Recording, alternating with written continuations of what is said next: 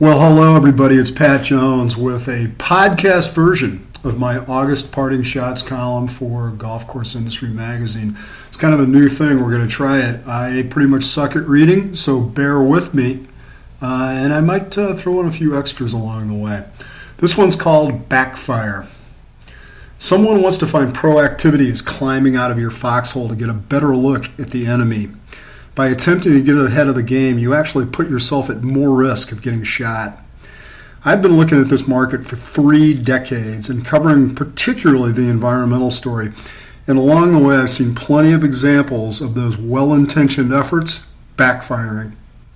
Back in the late 80s, yeah, I'm old, I remember that stuff, a bunch of Long Island courses volunteered to be part of a groundwater study to see if chemicals were leaching into those sandy soils up there in New York. The results showed only parts per billion, trace amounts, literally an eyedropper in the middle of the ocean that were detectable in the water table underneath Long Island, and they were well below EPA standards. That was good news, right? Nope. At the time, the state's attorney general, if I recall, one Alphonse D'Amato, issued a ridiculous report called Toxic Fairways, indicting us for poisoning the Empire State's drinking water. You can't win even when you do things right. Not long after that, we shot ourselves in the foot again with the famous release of the University of Iowa mortality study. Those of you who go back a few years will probably remember this one.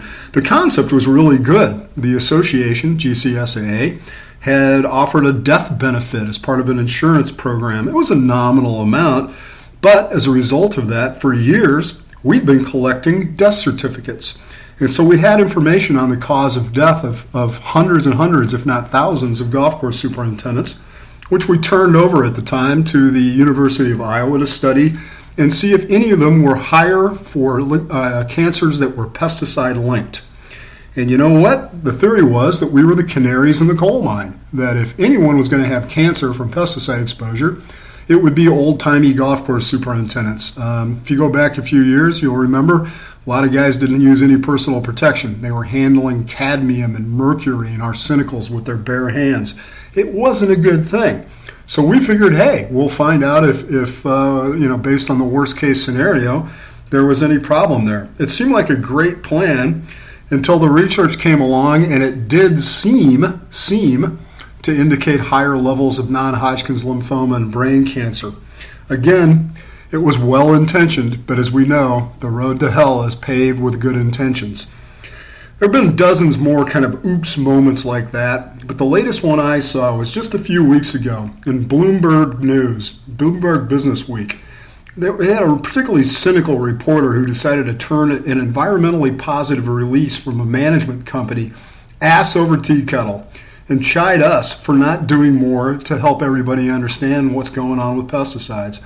The whole thing is at Bloomberg.com. If you look it up, you can check the website to find the URL for that. But here's what that reporter had to say after, again, a management company had sent out a release citing the positive benefits of golf and the environment.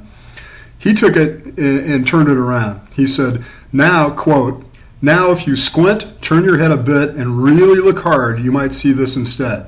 23% of 18-hole golf facilities have taken no steps to conserve energy. 9% of acreage on 18-hole golf courses not considered green space. Almost 15% of golf courses tap into municipal water facilities." And then he went on to say, "The most telling part of the announcement is what's missing, the lack of brag-worthy efforts to control fertilizer runoff at U.S. golf courses. And it's not like nobody's aware of this problem." Keep quoting here. "Nitrogen and phosphorus runoff from fertilizer are large-scale environmental problems in many parts of the U.S. and the world. Rivers carry these compounds to the ocean or bays. Algae feast on the nutrients. Their populations bloom and crash, depleting oxygen and leaving quote-unquote dead zones. The annual Gulf of Mexico dead zone, an oxygen-depleted lifeless area that forms in the spring and disappears in the fall, reached 6,765 square miles in area last year, fed mostly by Midwestern agriculture." And he concludes, "In the absence of gobsmacking accomplishments, maybe golf officialdom can encourage course superintendents to raise awareness about systematic national environmental problems and popularize best management practices without interfering with the game. That way, golfers can become even more mindful about fertilizer use for their residential lawns, which dwarf golf courses in total acreage. Green, for the lack of a better word, is good, but not when it's helping algal blooms create toxic assets. So basically, this guy says, wow, that's great that golf's doing such a good job, but really what we ought to be doing is educating homeowners. I don't know why that's our job, but it's an interesting take. And so now this guy thinks we've killed the Gulf of Mexico, and we're supposed to be educating Joe homeowner about the responsible weed and feed use. Go figure. I really kind of feel sorry for the PR folks at this management company, and I know these guys. They sent out a nice release, and they got a public ass whooping for their trouble. Hey, I've been there and done that, and I got scars across my butt to prove it. Proactivity hurts sometimes. It backfires. That's why I worry anytime GCSA or any other organizations do big studies to benchmark water, fertilizer, or chemical use. These studies are initiated with the best of intentions until you consider this. It's guaranteed, automatic, every single friggin' time going to happen when you issue a benchmark that the activists, the government, and the media will look at those studies and say, hey, cool, thanks for the benchmark data. Now tell us how you're going to reduce those inputs by 50% over the next 10 years. I'll guarantee you, anytime you put out a figure that says the golf industry uses X amount of water per year, environmentalists are going to look at that and say, great, reduce it. So my point is, no matter how well we tell our story, there are always going to be people like this clown at Bloomberg who simply don't believe it or will spin it whichever way it suits their agenda.